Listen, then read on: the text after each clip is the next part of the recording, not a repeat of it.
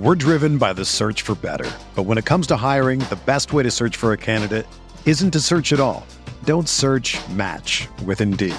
Indeed is your matching and hiring platform with over 350 million global monthly visitors, according to Indeed data, and a matching engine that helps you find quality candidates fast. Ditch the busy work. Use Indeed for scheduling, screening, and messaging so you can connect with candidates faster. Leveraging over 140 million qualifications and preferences every day, Indeed's matching engine is constantly learning from your preferences, so the more you use Indeed, the better it gets. Join more than 3.5 million businesses worldwide that use Indeed to hire great talent fast. And listeners of this show will get a $75 sponsored job credit to get your jobs more visibility at Indeed.com/Blue Wire. Just go to Indeed.com/Blue Wire right now and support our show by saying that you heard about Indeed on this podcast. That's Indeed.com/Blue Wire. Terms and conditions apply. Need to hire? You need Indeed. This podcast episode is brought to you by Coors Light. These days, everything is go, go, go. It's nonstop hustle all the time. Work, friends, family expect you to be on 24/7. Well, sometimes you just need to reach for a Coors Light because it's made to chill. Coors Light is cold lagered, cold filtered, and cold packaged. It's as crisp and refreshing as the Colorado Rockies. It is literally made to chill. Coors Light is the one I choose when I need to unwind. So when you want to hit reset, reach for the beer that's made to chill.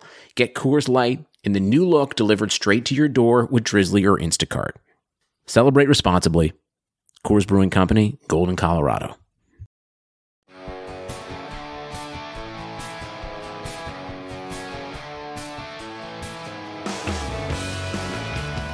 Welcome back, everyone, to another edition of the Big Blue Banter podcast with myself and my co-host, Nick Turchin, here to break down the latest and breaking in Giants news, and more importantly, here to review some All-22 coaches film. A fun week for both of us looking back at this Giants film, even though the last, 20 to 25 minutes of this game was, in my opinion, almost meaningless. Once a team's up 40-0, it's hard for them to really play the same brand of football they were playing to get to 40-0. I mean, there's not much on the line at that point.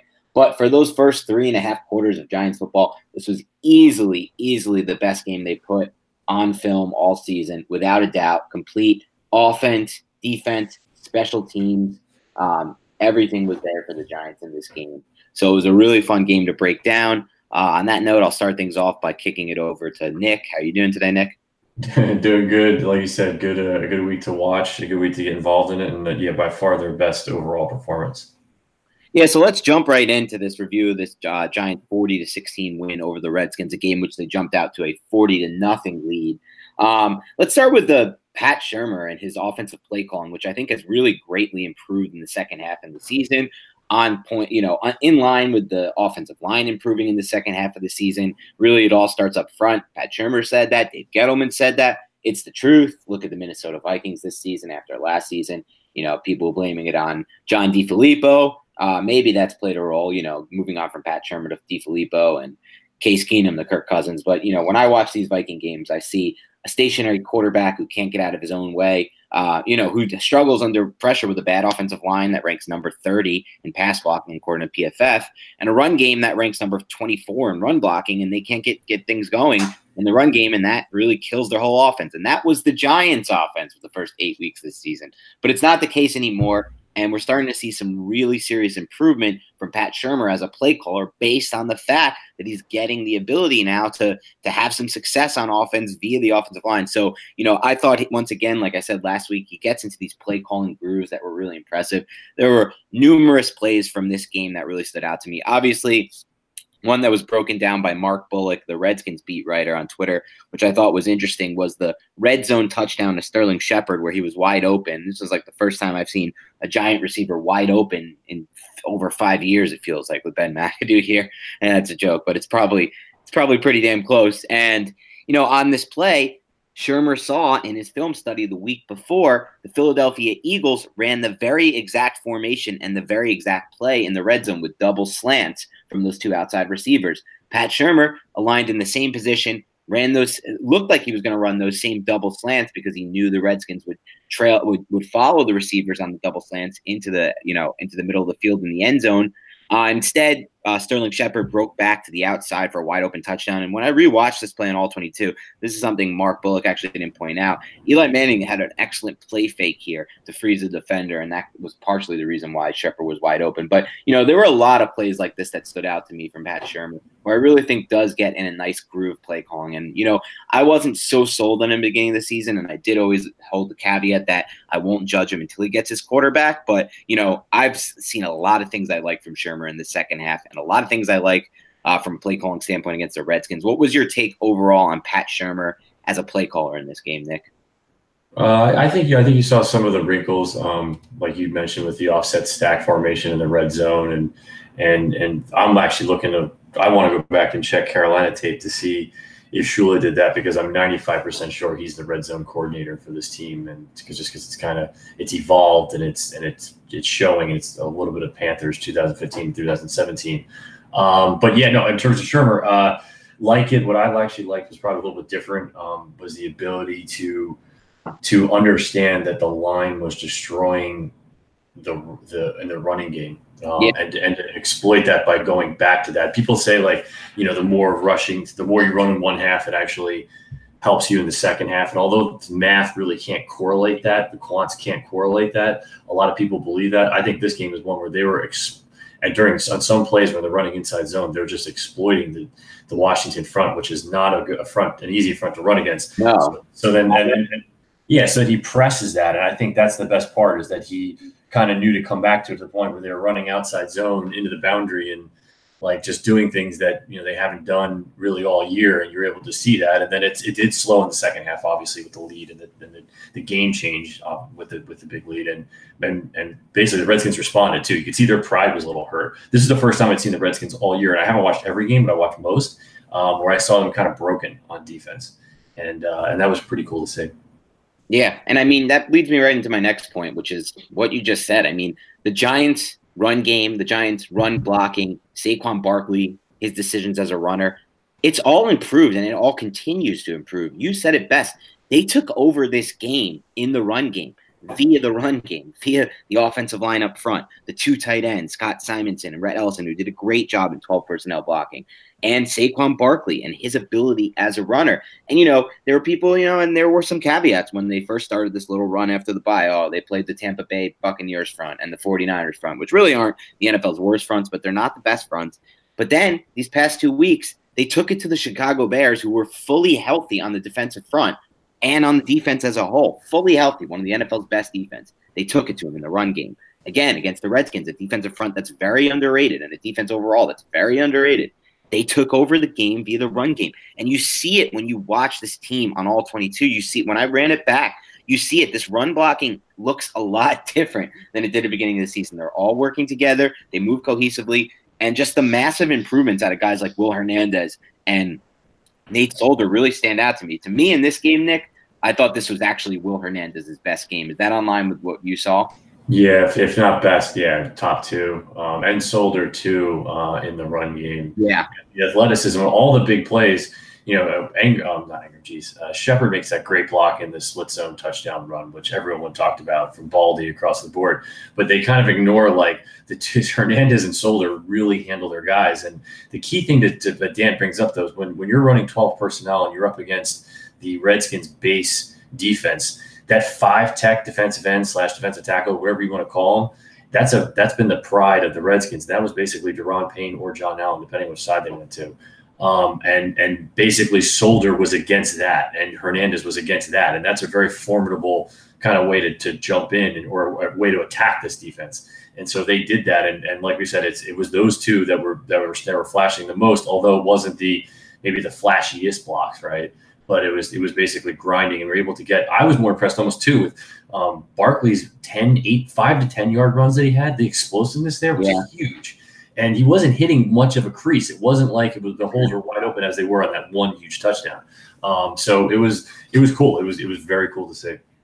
Yeah, you haven't seen a Giants offense for really any stretch of games, at least like they have over these last 5 games. And of course, that second half versus Philadelphia, they didn't actually get this going as much, but obviously there were, some factors in play as to why the run game wasn't going in that second half. But really over this 5-game stretch, for the most part, you haven't seen a Giants team block like this in the run game. You haven't seen or even I'll take that a step further. You haven't seen a run game this successful and able to impose their will on opposing defenses, no matter who they're playing, really, when you factor in the Bears and the Redskins as their most recent two opponents in so long. I mean, you really haven't seen this since the 2009 season. And that seems ridiculous, but it's the actual truth. I mean, and even in 2009, I'm not sure it was there. It was definitely there in 2008 and 2007 with those lines with Chris Snee and David Deal and Richie Soybert and Sean O'Hara and Kareem McKenzie.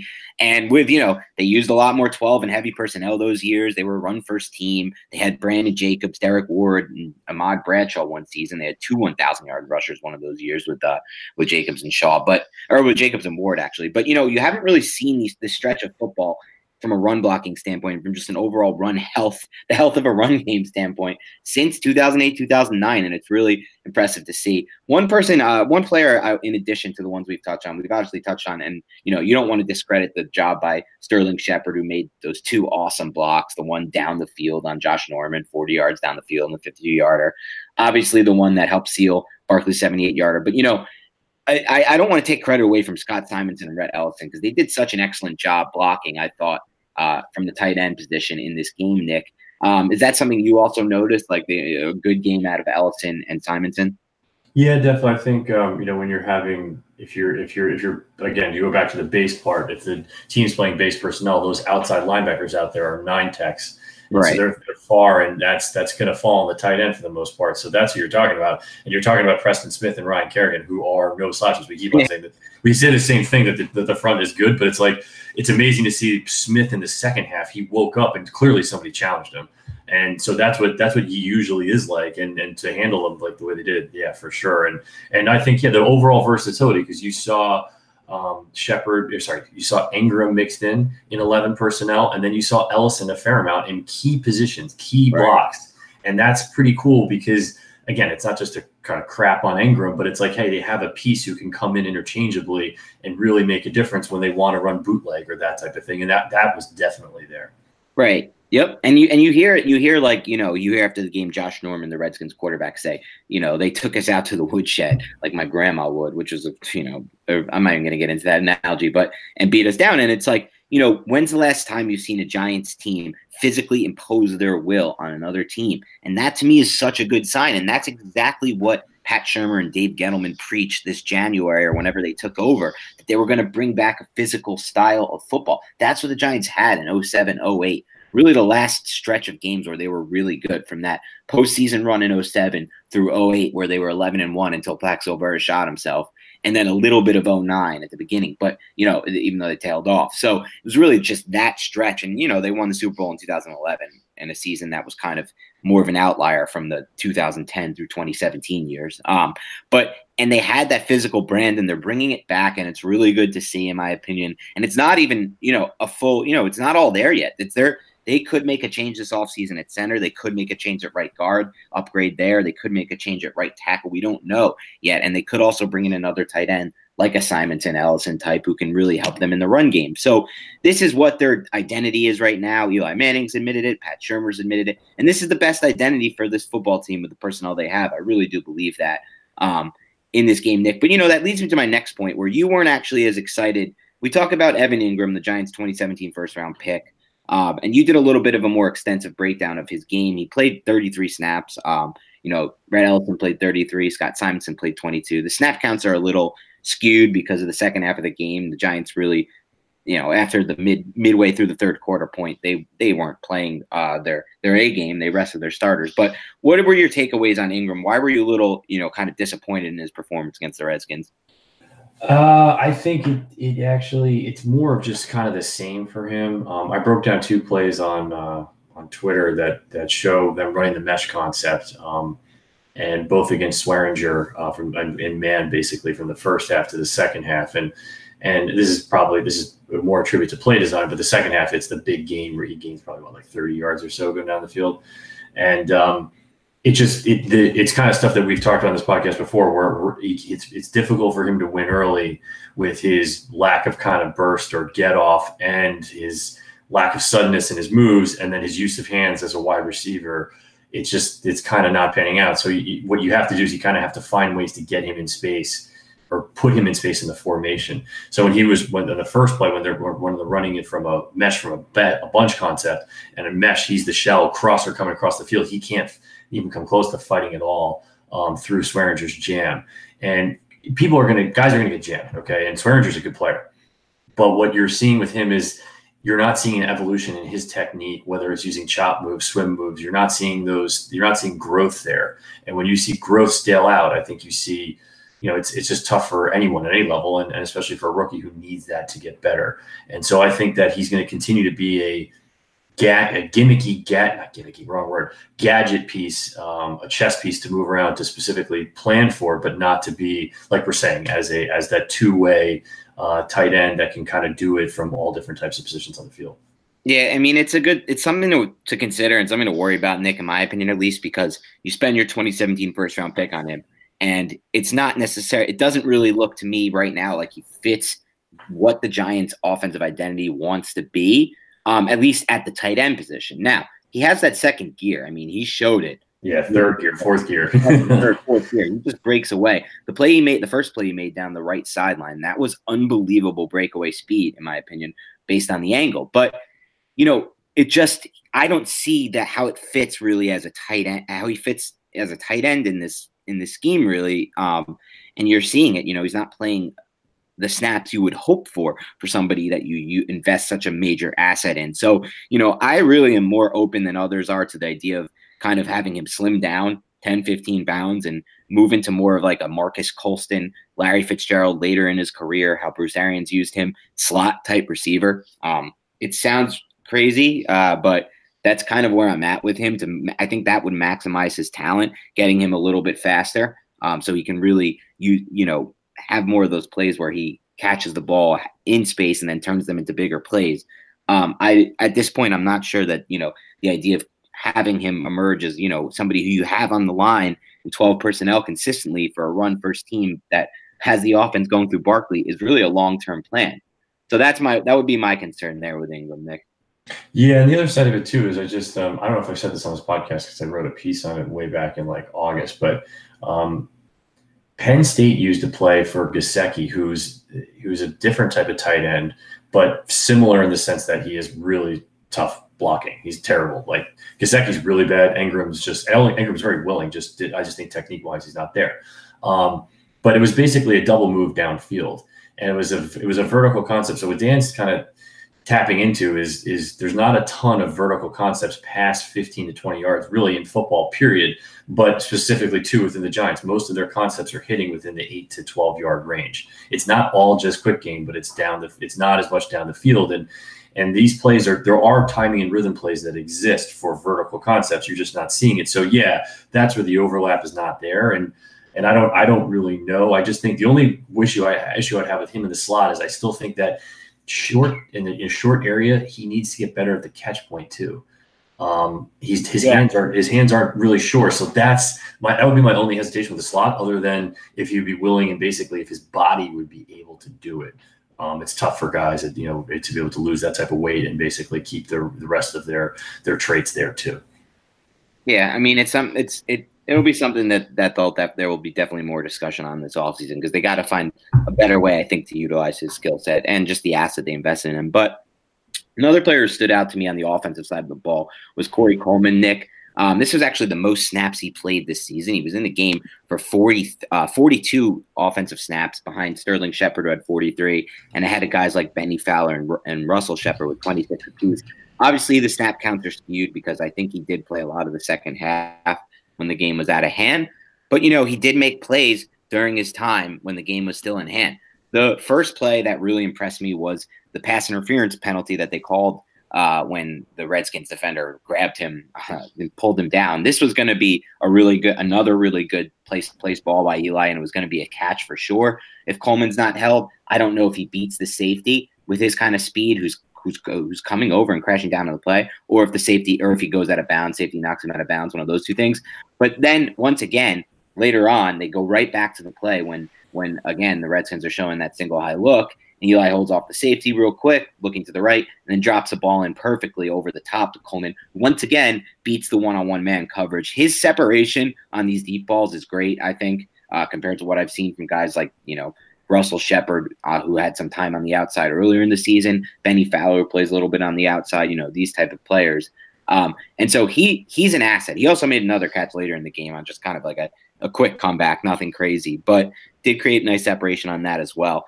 To me, he's somebody who really offers them, like you said, that ability to make plays when a defense has single higher, is not putting a safety over the top and playing man against him what do you think, at least with regards to Coleman, from what you saw? And did you notice that as well, or are you a little bit more timid in your overall take on Coleman?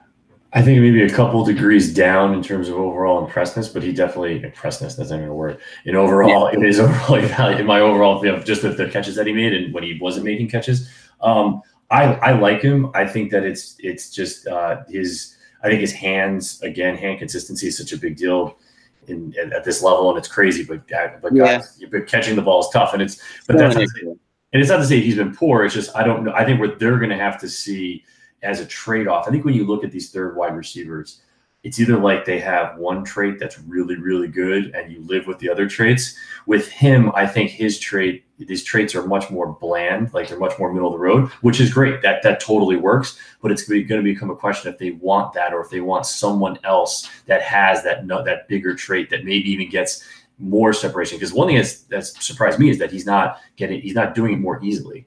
A lot of these balls, like Manning throws some pretty perfect balls on these throws, and that's great, and he wins. But it's not something where he's blowing guys off. And I think the teams, I'm not really analyzing my impression of it. I just think of what the Giants would think, right? It's like those guys, they think that they can draft guys in the third and fourth round with blazing speed that have that one trait that can fit as a gadget as a third or fourth wide receiver versus the guy who has a few more traits, but they're not as basically flashy or as good in one level. So I think that's what they're going to come out on him, because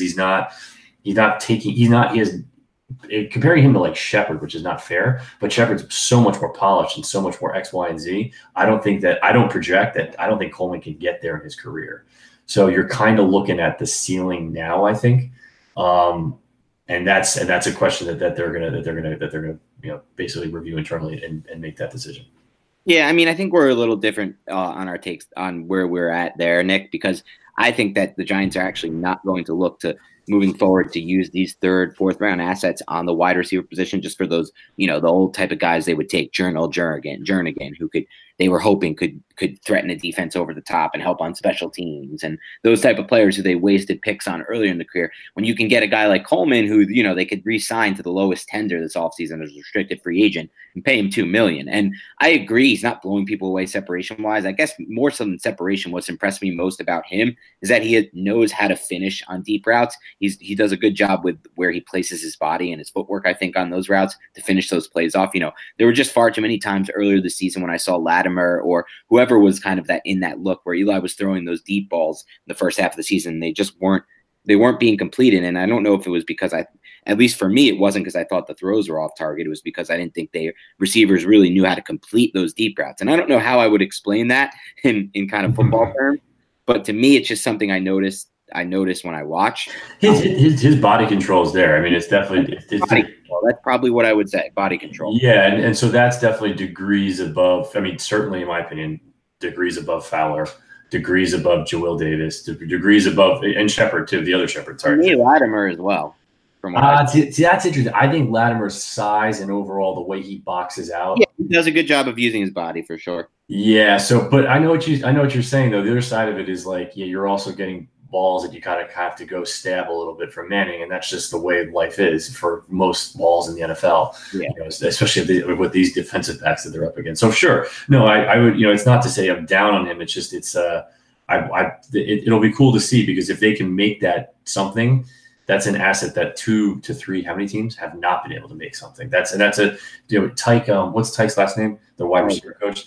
That's a great job by him if they can get that to that position for sure. Yeah, and we'll see. I mean, obviously Latimer now is actually is due to return back off of injured reserve Cody Latimer in Week 16 against the Indianapolis Colts And according to Matt Lombardo of NJ.com, he will be activated to 53-man roster. So we'll see what kind of wrench that throws in kind of the development there at wide receiver for Coleman and for those other guys. But moving forward, something interesting also to take away from the offense from this game. And again, there was a lot more to touch on the defense in this game. It was a dominant performance by the Giants defense until they took their foot off the throttle up 40-0. But was Eli on the boot action earlier this week on WFAN? Pat Shurmur, Giants head coach, said, we're using Eli more on boot action. We're moving him more in the, out of the pocket on design rollout plays more than he's done since he's been at Ole Miss in 2003. So I thought that was a funny comment. But why were they able to find more success on the boot action than they had earlier this season against some other teams? It's funny. It's like the Seinfeld thing. There's a good type of naked and there's a bad type of naked. And the naked boots that they were running so frequently before this game for Manning is not really many guys' strengths at the quarterback position. It's not easy to do. It's not just having the ability to evade the defensive end. It's getting the throwing lane. And that's not really Manning's thing either. So this game, nice adjustment. It's almost like he's listening to some of the people on Twitter in terms of play calling position. But basically, they left the tight end in to block the end when Manning booted. And that leads, although you're taking a receiver out of the equation downfield, and you kind of have to set it up a little bit. So they were using bunch formations and having that inner receiver basically blocked down. And they're using outside zone play action to do that. It really nullified any rush that he was going to face and allowed him to kind of pick and choose. And they're mostly running basic flood concepts down the field, which, by the way, like 90% of teams run, and that's great. And what most people don't probably understand is that's a big chunk of what the Rams do. The Rams just dress it all up 7 different ways. The most bunch formations in the NFL. I saw that today. When it's bunch to outside zone to a mini boot or a non-boot look and flood concepts down the field. And if anyone really thinks that the Rams do anything that differently besides that, it's just not the case. And it's not to say they're the Rams or really can even compare to that in the wrinkles that they provide. But it's good football and it's easy football because the quarterback has an easy out from both his legs and an angle to the sideline. And it totally, totally helps their pass pro against fronts. They're going to need it to help that type of help this week for sure. So I would definitely think that they're going to basically kind of rinse and repeat that game. That's out of the game plan. Yeah. And I'm going to move on to the defense here, Nick, but we could touch on Eli. We do it almost every week. I don't really at this point. I think we know where we're at on him. I know you were, I was a little bit harsh on him last week. I think people told me that, but from the notes you sent me about your review of this game on All-22, you really thought he didn't have a very good game. I mean, I don't know if I was right there with you. At this point, it is what it is with Eli, I think. I think he's better than a lot of people on Twitter really understand, because I think they just don't understand how bad some of these other quarterbacks are in the NFL. And I think the Giants fans those fans finally got to look at like how bad it could be if you just throw a rookie like Laletta in there. And I know, Nick, this is what I want to transition to, your thoughts on Laletta. And I know it's hard to evaluate Laletta in this game. He did get a full quarter, as Pat Shurmur said. But as Pat Shurmur also said, the Giants were in their mode of the game where they were going run, pass no matter what.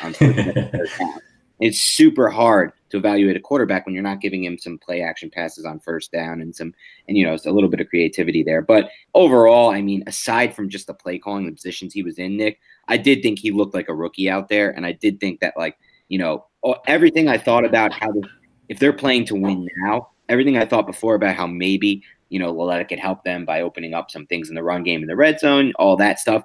I'm not really there.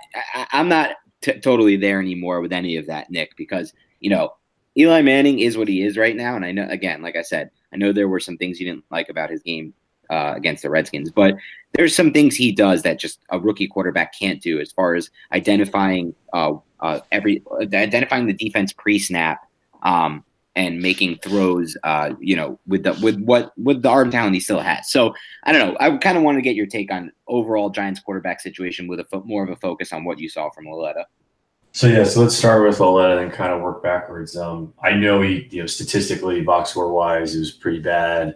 And looking at it, the box on the broadcast tape, it's pretty bad. And he threw an interception, and it wasn't very good. And like Dan said, it's a quarter, and the coach was kind of protecting him a bit by basically running so much, and that's totally cool. And I think you're seeing a kid for the first time get out and kind of crap himself a little bit, and that's part of what the quarterback position is for a guy this young and this early in his career. What was interesting though is actually there are some green shoots there in those snaps. I know there are only a few snaps, so it's so limited, as Dan said. But like if you kind of look at the biggest issue where he had, like all quarterbacks said, when Dan says he looks like a rookie, what does that usually mean? His play speed is like slow motion. And so when the play speed is slow motion, like that first bootleg throw that everyone thought was such a great throw that he put on the money, that I forget the receiver who dropped it, he was actually like 3 beats late on that. Yeah. And he put the ball, the placement there was fine, but it's like, you're going to see that type of thing where it's like, wow, that was really late. And if he had hit him where he needed to, or his second or third read, which he should have been on almost by that time, you would have had a completion. Probably not a first down, but a completion. On the interception, it's funny to see him struggle with Hank. This was a Hank concept, and it was a deep Hank concept. It seems like whenever Shurmur gets these young quarterbacks in these situations, or at least with Lauletta, he's tried to challenge him very early with the plays that he has called. Throwing a hang concept, like a deep hang concept, which is usually all the curls and the sits are somewhere between the 6 to 10 yard range. Everyone on this third down play was at least in the 10 to 14 yard range. So it's just longer down the field. And the first read in Hank is that sit route. And people thought he stared it down. Well, it's kind of hard because there's nowhere else to look because he's the only player in the middle of the field. He kind of has to get his headgear adjusted more to that. And quite simply on this play, it was just play speed. And he basically made kind of the wrong read / the Mike linebacker makes a great play and basically jumps it in the pattern match that he's in. But if he comes off that and makes the curl and looks at the curl's wide open. The design is there. It's just something that, again, play speed was there. But then by the third or fourth series, I'm not going to go on forever on this because I know it was only a few snaps, but you saw the play speed improve in game. And I think that's cool because you start to at least see a guy get it. And people would say, well, what do you mean? The incompletions are still there. What the hell are you talking about? The 3rd down and 5 where he's facing man coverage and he's got a 3-by-1 set to the right. So he's got trips to the right and they're running their usual smash concept to the right. And against man coverage, he's looking for that deep slot fade. And he takes basically his 2.5 step drop, his quick 3-step, moves, looks right, and the defensive back is topping that seam route like massively. There's no way that's going to come there. And what you see, and this is going to sound like a stupid statement, I have not seen this in 40 hours of Giants tape.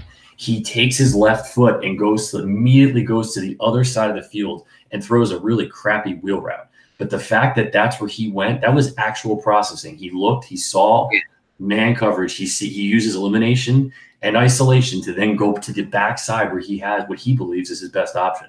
That I was like, what the hell was that? That is something that you usually don't see, that type of basically play speed and ability to get to the backside of a read from the quarterback in place. So again, terrible throw. He was nowhere near where it should have been, but there was actually progress in game. And the other throw I just mentioned, he was changing the protections, which obviously that's part of the game, but he did so on one throw where he didn't make, where he kind of set himself up to bootleg to the left. And it was kind of a gutsy play. There's an element to his game that's a little almost reckless, even though he doesn't have maybe the arm for many people to label him that way. Anyway, I just think it's there. Just a couple different points that are outside of what the normal box score would say. Overall, the projection is still kind of the same. He's got a lot to prove, but there's a little bit more here than maybe people would kind of notice at first. Yeah, no doubt. And we'll have a lot more to talk about in the offseason regarding Lauletta and Manning and the quarterback situation moving forward. But let's table that for now and move on to the defense. There's a lot of good things to talk about. Where do you want to start here, Nick? Because I got a lot. You go because they basically brought the house and shut down a quarterback they squashed a bug that needed to be squashed, and that's kind of a bad thing to say for a guy. But they killed the bunny. Whatever phrase you want to use, there was no prisoners taken in this side of the game. Well, let me start then with James Bettcher, who I thought had an excellent game plan to stop the Redskins offense with Mark Sanchez at quarterback. And one of the things I loved was a play he called early in the game where the ball got batted down at the line of scrimmage on a blitz by Grant Haley, who's lined up basically as a linebacker. on this play. And another Giants defender who got in there, 48. I think it was is 48 Davis or a leg? It's a leg way, I guess. Yeah, leg way, yeah. Leg way, yeah. And the ball got batted down, but otherwise it's a pick six from Alec Ogletree, who's kind of rotating from the middle of the field down to the slant. As I guess that's a robber roll. Is that correct? He's actually pattern matching whoever's the cross, but yeah, it's rat slash robber, kind of however you want to think. The play ends up being batted down. Literally, I've watched this play over and over on All-22. I put it on Twitter too. It's a pick six. If Sanchez doesn't get the ball batted, he's just not even looking at Ogletree rotating down. And what the Giants do is they run a similar concept a few possessions later when the Redskins are backed up first and 10 from their own 1, and it turns into the ball's batted again, but this time it's tipped in the air. And Curtis Riley, who's playing, who's rotating down like Ogletree was on the play earlier, makes the interception and returns it for a touchdown. So, these are just some of the things I've seen from Betcher in this game over the past few games, really, that I've liked. And I thought he called an excellent game, like you said, just to squash any threat of offense from Mark Sanchez and the Redskins. A few players who stood out to me, Alec Ogletree. I know, he's a very controversial player, Giants fans this season. He's not good in one-on-one coverage against Tariq Cohen and Theo Riddick. They're 175 pounds. They're really hard to defend in one-on-one coverage, believe it or not, when you're 240 pounds or whatever Ogletree is. But, he misses some tackles. He's not the best when you run right at him, but he makes plays sideline to sideline. He is around the football all the time. I see it every time I watch this team on All-22. He could have had that pick six like I talked about. He did have an interception, another one. Five? Is it 5 interceptions as a linebacker? I mean, you don't just luck your way into 5 interceptions. He is around the football all the time. He made an excellent run stop on a 2nd and 2 play where the Redskins tried to stretch. Or I believe it's actually 2nd and 7. The Redskins tried to stretch. He got around, made a stop for a massive loss. He's just all around the field to me, and I think there's a lot more good than bad with Ogletree. Is that similar to where you're at with him? Yeah, the more I go through with this, I'm realizing if you take a big contract at all in New York, where you're getting paid a lot, you got to be careful because guys want the world from you, and you just got to be. You have to be the best player in the history of the world. Yeah, and so it's just tough. I mean, look, like I've highlighted, there's clear weaknesses, but it's a trade-off, and he's a man with a bigger contract. That's almost kind of outside of his play when you want to evaluate his play from a certain perspective, especially like we're doing kind of game to game. And so for sure, his athleticism flashes, and it's how do you get him in that athleticism mode the best without basically harnessing his strengths and hiding his weaknesses, basically. Yeah. And, again, around the football all the time, this to me, for 15, whatever he's going to cost against the cap that's going up to 190 million anyway, and the Giants are one of the few teams that use all their cap, I'll take it, because if he wasn't in this game playing 100% of the snap every single game, I think that fans just don't realize how bad this defense would look with another guy in there playing the role that he plays. But we'll move on to another player who stood out to me, really, really impressive player who I think will end up being a keeper on this roster moving forward. That's Grant Haley, the undrafted rookie free agent out of Penn State. Was 190 pounds at the combine, and yet there were plays, Nick, in this game where he was basically lined up as a weak side linebacker or as a linebacker, and he was filling, and he plays physical around the line of scrimmage in the run game as a blitzer. He is I think he's a football player for sure, and I think he's a keeper. Where are you at with that? Did you notice him as well? Yeah, so I guess we should kind of back up too and kind of explain because of the linebacker depth.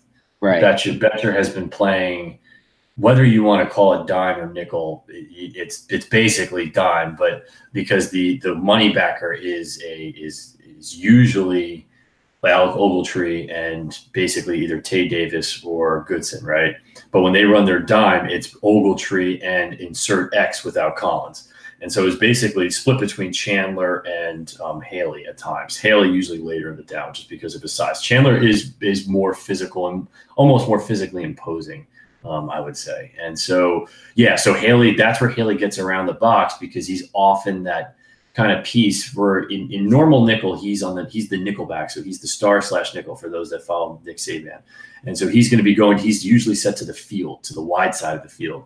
But in this game, you kind of saw that all mix up and go all over with the various coverages they threw. and with the goal of freezing freezing the quarterback Sanchez. So the point for Haley is like, yeah, when they run, he's part of the run fit, and that's tough as a 190-pound guy. And it's something that he's definitely he's going to get better at it. And that, again, an off season in an NFL weight room is going to be huge for him. And I think that's almost the biggest part of really getting a handle on his projection.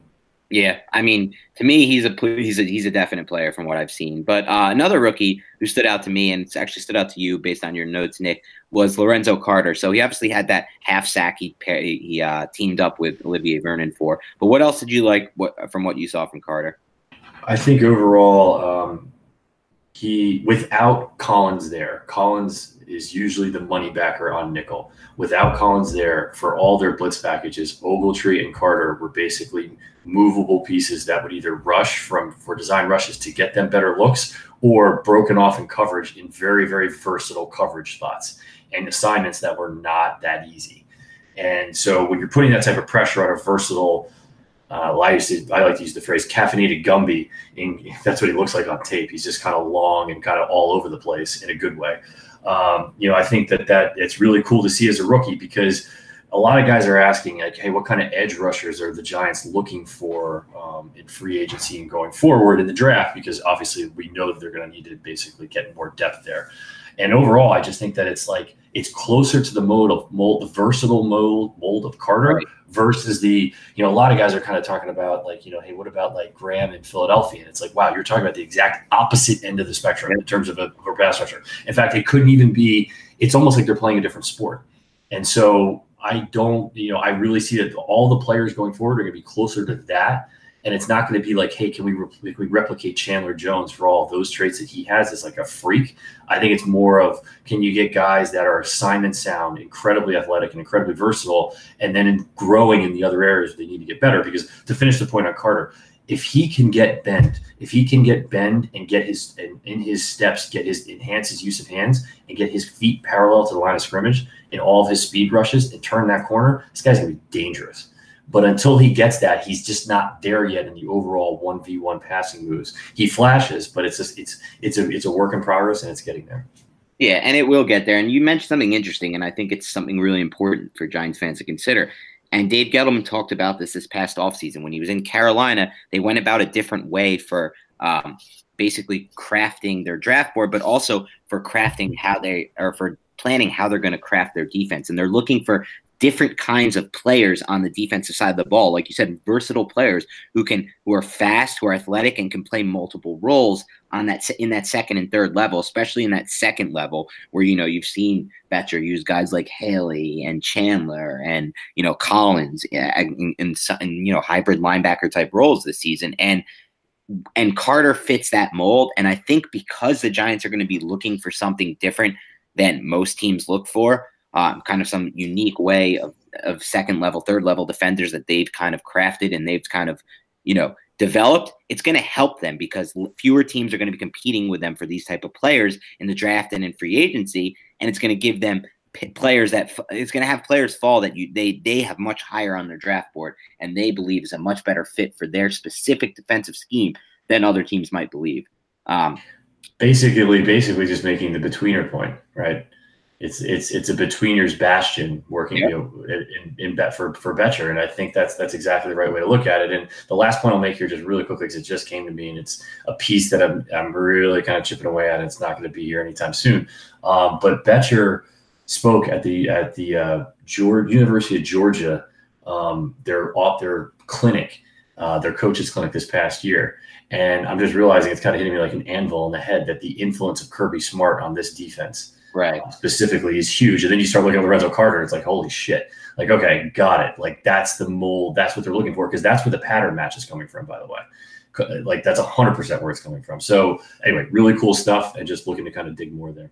Yep, no doubt. And then, we couldn't possibly go through this podcast because this is just the guy who flashed all the time to me on the All-22, without mentioning Olivier Vernon. I thought this was his best game. I thought there were 5-6 plays where he disrupted the quarterback. He played awesome this game. And, it is what it is at this point with Vernon. He is a good player when he's fully healthy and fully engaged in rushing the pass, and playing this game. But he's now been injured for the majority of 2 of his 3 seasons with the team. And, he has a $20 million cap hit. That's one of the highest paid defensive, edge rushers in the NFL. So, I mean, moving forward, there will be a time and place that we will discuss this. But did you kind of agree with me that Vernon was really good in this game? Yeah, I would put it a couple of degrees lower, but flashed. Okay. Flashed, though, with his long arm. His long arm move was pretty solid this game. His ability in the bull rush to basically convert a bull rush to something else to finish the quarterback. Yeah, he did his job, but I'm still not seeing that dominating presence that they kind of want. Or at least I think they want from that for that player to flash for that type of number. But anyway, definitely a solid game, but we're more than solid. Definitely a good game. But I would almost say the first half. I'm still looking for the first half of that Philly game in Week 6. That level of hey, this guy's here, and he's basically a complete pain in the ass to block. Yeah, and maybe he will never get there. I mean, he might have been at that level for a little bit of the 2016 season, his first season. He finished the year with 7.5 sacks over his final 9 games after he was injured for the first half of that season. But, at this point, and we'll talk about this more later, as he's not a part of my future plan if I was Giants GM, just based on the injury history. I can't afford to have these type of guys on the roster with multiple nagging injuries every season he's been here at that cap hit. But, we'll move on anyway. But brings me to my next point on the defense, Nick, which is, I found interesting from the notes you sent me because you were one of his supporters earlier this year, and you might be starting to come around to the idea maybe it's time to bench safety Curtis Riley. Is that where you're starting to come to, Nick? I think he's starting to get in the hot seat because you've got a player who you got to see the consistent physicality that he showed in the first 6 weeks, and if you're not going to get that, I think that's where it starts. You just be. Specifically because you're seeing it from Haley and Chandler. Exactly. And so when you see that contrast, it's hey, all these positions on the back end are wide open. And by the way, they're not dependent on each other. There's a lot of, for some reason, there's some myth that or idea that a free safety needs a good strong safety to work in tandem with. And they're completely 2 different positions. But the key for Betcher is you got to be able to play both. And they're on different sides of the field, really on a play-by-play basis, have very little to do with each other.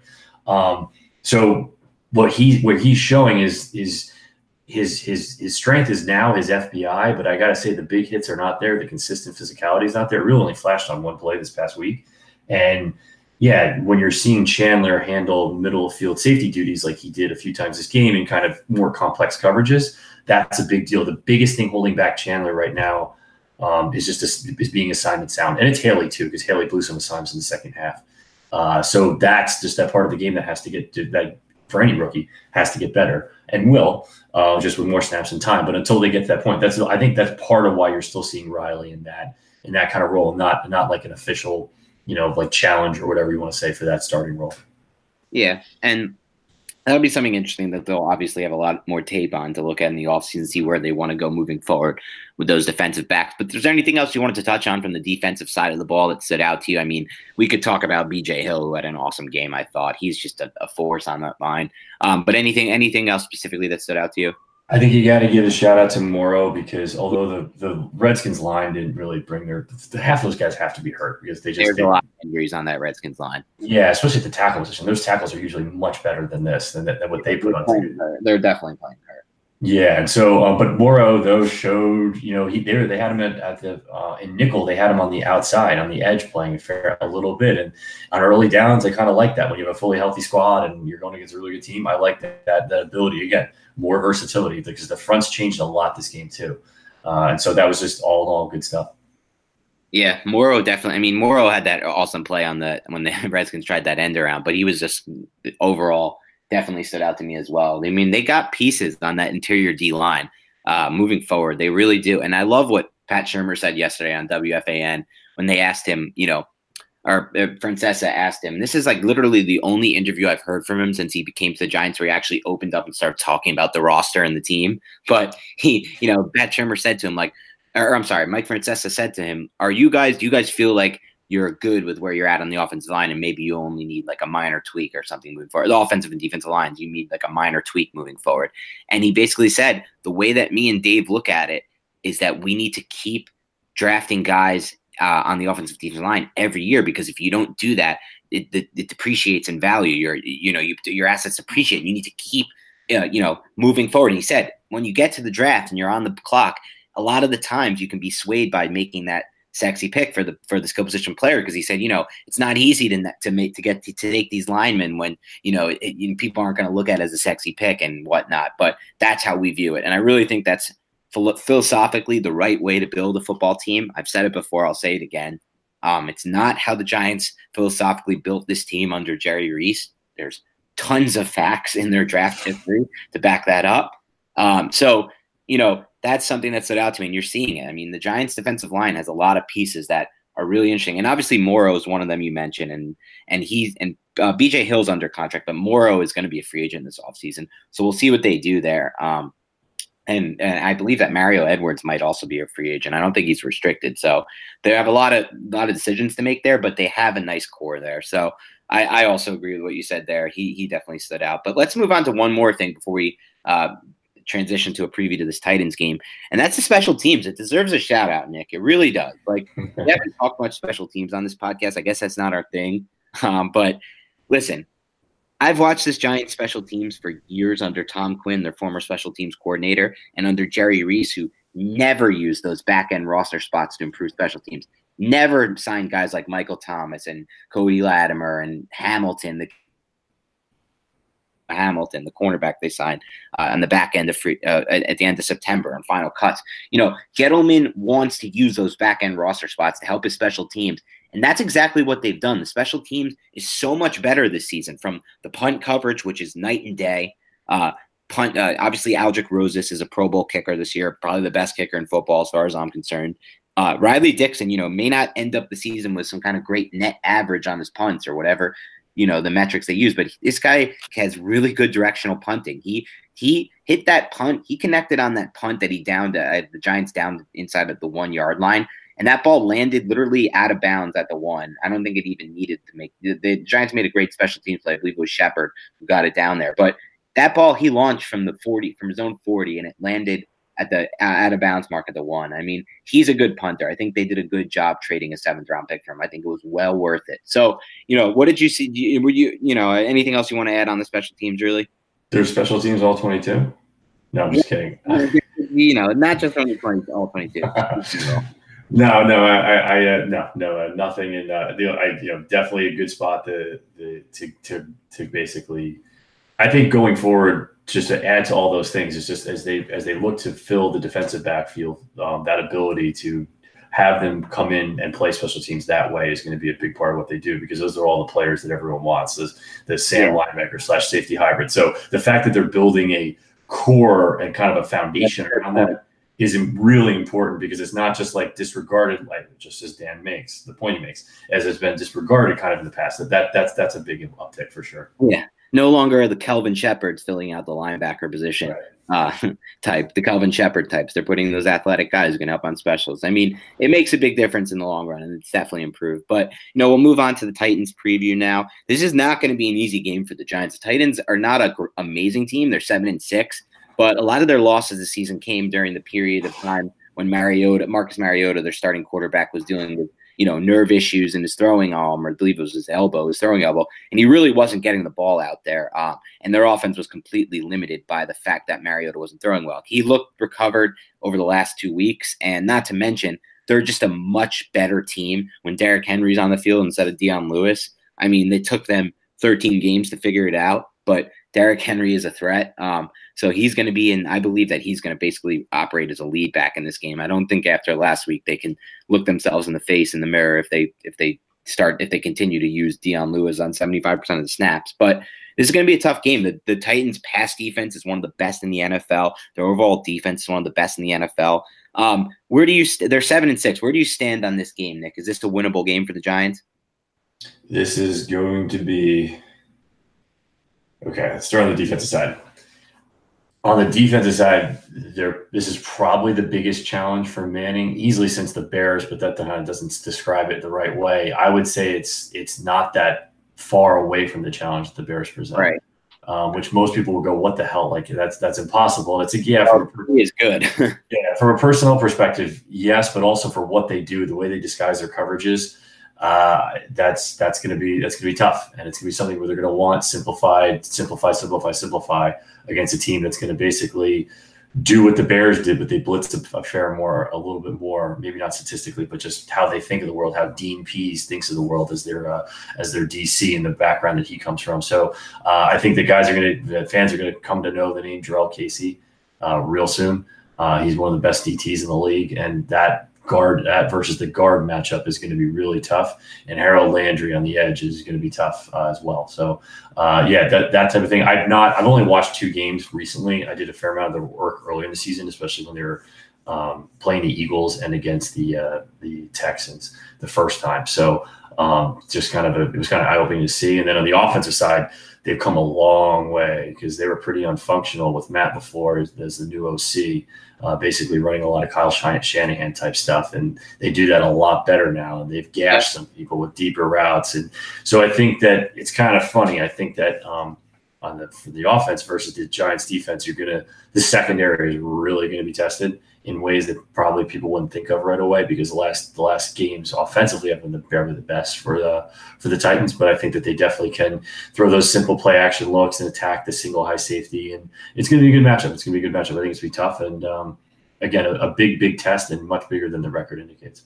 Yeah, and we'll see if the Giants are able to continue to impose their will on the offense side of the ball in the run game. Rhett Ellison didn't practice today on Wednesday, had an ankle injury that he suffered late in the win over the Redskins. It was deep into the fourth quarter. I question why he was even on the field, and that's unfortunate. But it's going to affect what they do if he's not available to play in this game, just from a schematic standpoint. And is really behind Simonson. Ingram, like we've talked about, is not the same kind of player as far as his blocking goes as Ellison. But we'll see what they're able to do, because if they're able to impose their will against this run defense after doing it against the Bears and the Redskins, I'm just going to start to think that this is just a very good rushing team at this point of the season. A very good team that can run the football really well. So that'll be interesting to see. And then on the flip side, like you said, they're going to be tested in coverage like they haven't been in weeks. Mariota, his arm looks fine right now. And I do think that this offense is going to get a massive boost from having Henry on the field instead of Dion Lewis, which is something they really haven't done much this season. All right, but is there anything else you want to add on the Titans before we move on to some questions from the listeners? No, that's it. All right, let's dive in then. So we'll start with Jim, who asks, is Jamon Brown playing well enough to be re-signed as a starter or a backup? Or is Gettleman so good at drafting O-line that it'd be better to have him use one of our mid-round picks and then have a starting right guard on his rookie contract? I think he is playing well enough, but he's not. You're seeing the floor for him right now, I think. I think the ceiling is going to be a lot better when he has a full off season with the team and a full camp and all that kind of stuff. And yeah, I think people have to realize when players get traded, it's a big deal for that. Like the whole season and the whole business revolves around a very strict schedules and stuff. And he basically was thrown into a completely new situation. It's not to give him an excuse, but I just think that overall you're not seeing his best football yet. And I think you're going to see that. And I think it's okay to project there versus taking a draft versus taking someone in the draft. Now there will be guys that are available that can play in the interior line. And so we'll see. I think the Giants will re-sign and maybe again, draft someone maybe in the 4th or 5th, 6th round that can play that interior position as well.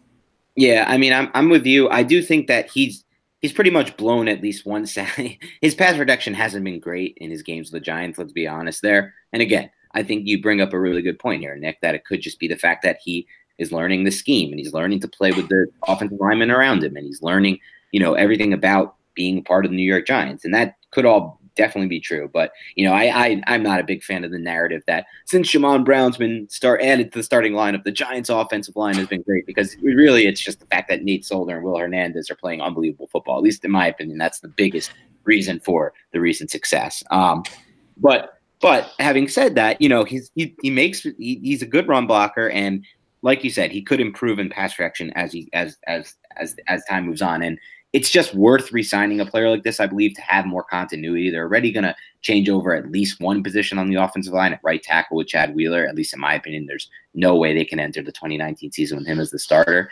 And center could also undergo a change, especially even if they just turn back to Halapio, it's going to be a change, or Jalapeno, it's going to be a change. So there's something to say about the continuity they can build. And again, even if you do re-sign him, you can still add other talent, and that just gives you more flexibility in the draft to go to the defensive side of the ball with those second, third, fourth round picks instead of the offensive side of the ball. Because let's face it, the defense needs a lot of help.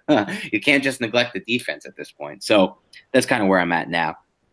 Giants Passion asks, has Corey Coleman shown enough from an on and off field perspective to have a future with the Giants? We actually touched on this in depth in the podcast, so there's no real reason to rehash it. So we'll move on. Obviously, you can rewind it back if for some reason you didn't hear it. Rob asks, it's sort of outdated and an out-of-the-box question, but I believe it's relevant. What is your guys' take on how the Giants scored 30 points against Chicago's defense, and then 1 week later, the high-flying Rams only scored 6?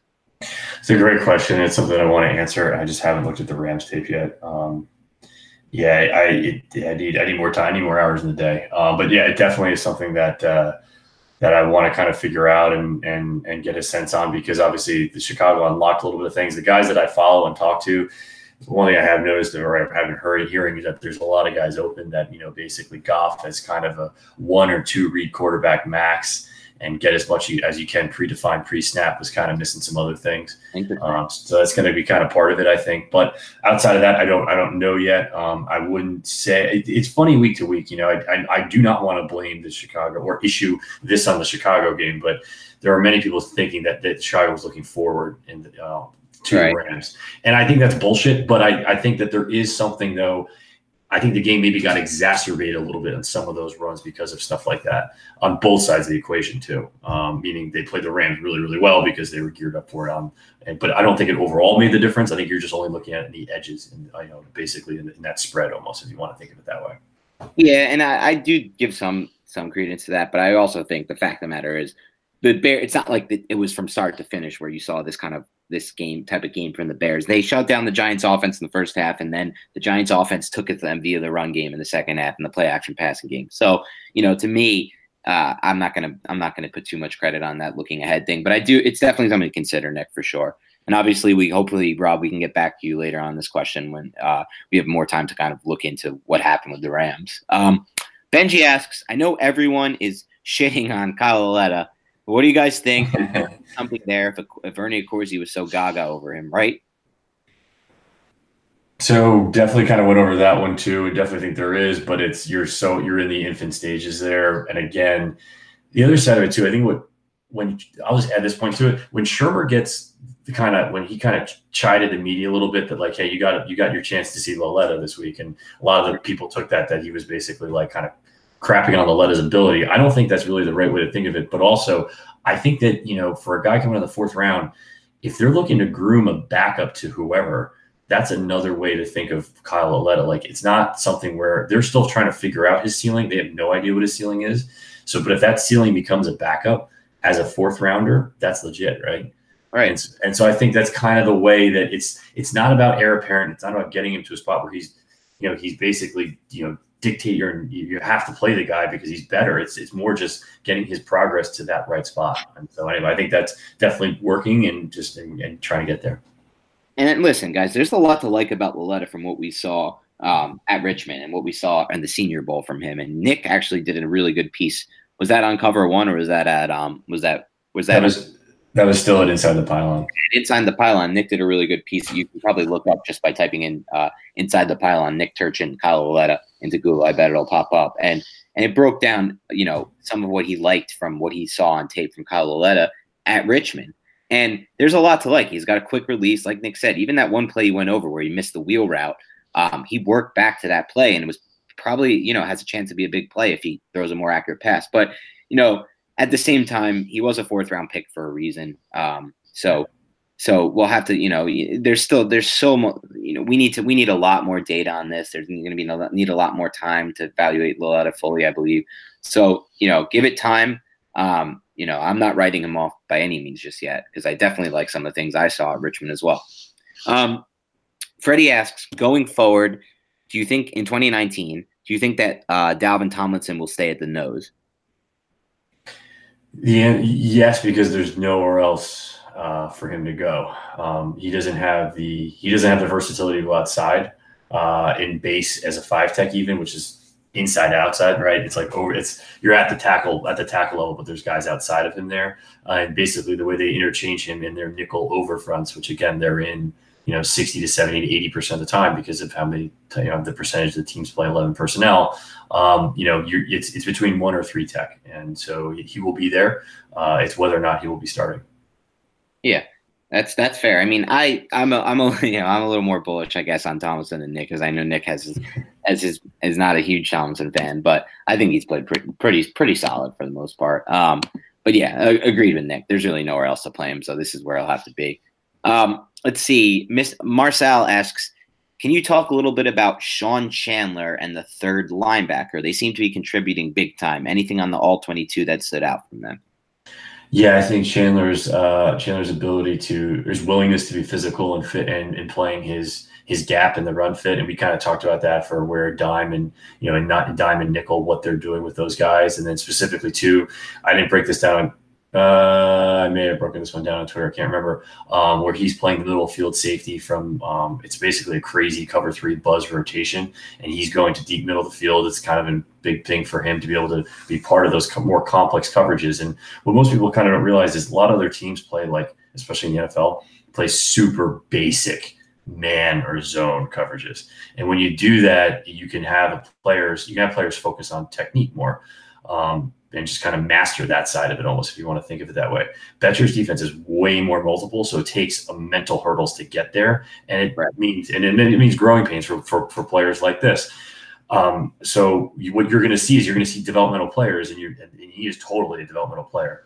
And going forward, you'll see mistakes and you'll see good things, and it's being willing to play with those mistakes. And if he can bring enough physicality to overwash all those other mistakes that he probably will make. And I think, to answer the question, I think yes, he absolutely is, and that physicality gives him maybe a touch more versatility than Haley, but his background is playing a corner for Temple is a big deal.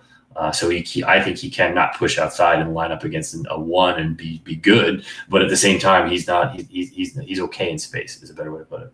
Yeah, I like I said, I really like what I've seen from these young guys, Chandler and Haley, and on the WFAN yesterday, Pat Shurmur basically said, like, we like what we've seen from our young guys who have now gotten the chance to play a lot in the second half, and he said he foresees a lot of these players returning for the 2019 season. Now that doesn't mean as a starter, but as back end roster guys for sure. I mean, it's good to have some roster carryover, especially for a team that has had so much roster turnover from just terrible roster management by the former GM. And his regime, Jerry Reese. So I definitely think that he's a part of the solution. That's actually all the questions we have for today, Nick. So we're going to sign it off there. But as usual, guys, if you do enjoy the podcast, please do us a favor. Rate, review it, subscribe to it. Even if you're already subscribed, give us an unsubscribe and a resubscribe. Nah, just kidding. But subscribe to it, download it. Help us spread the word about the podcast. I know a lot of you guys came over from Big Blue Interactive, the Giants message board and corner forum. We've seen a lot of nice stuff over there from you guys who really like the show. I know you guys are the more in-depth fans, and I know that the show is catered toward more in-depth fans. I get that, but I think that's what we want to be, and we like the niche community we've created with this. So keep sending us in the questions, keep giving us a rate and review, and keep following the work. Anything you guys want to do to help us is much appreciated. Nick, where can we find your work on Twitter? tmanic21 Twitter handle, and my work over at cover1.net. And I need to write something every time we do a podcast. We get Inside the Pylon. I need to give them a piece. So insidethepylon.com as well. Sounds good. And on that note, guys, thanks again for tuning in, and we will talk to you next week. Go Giants.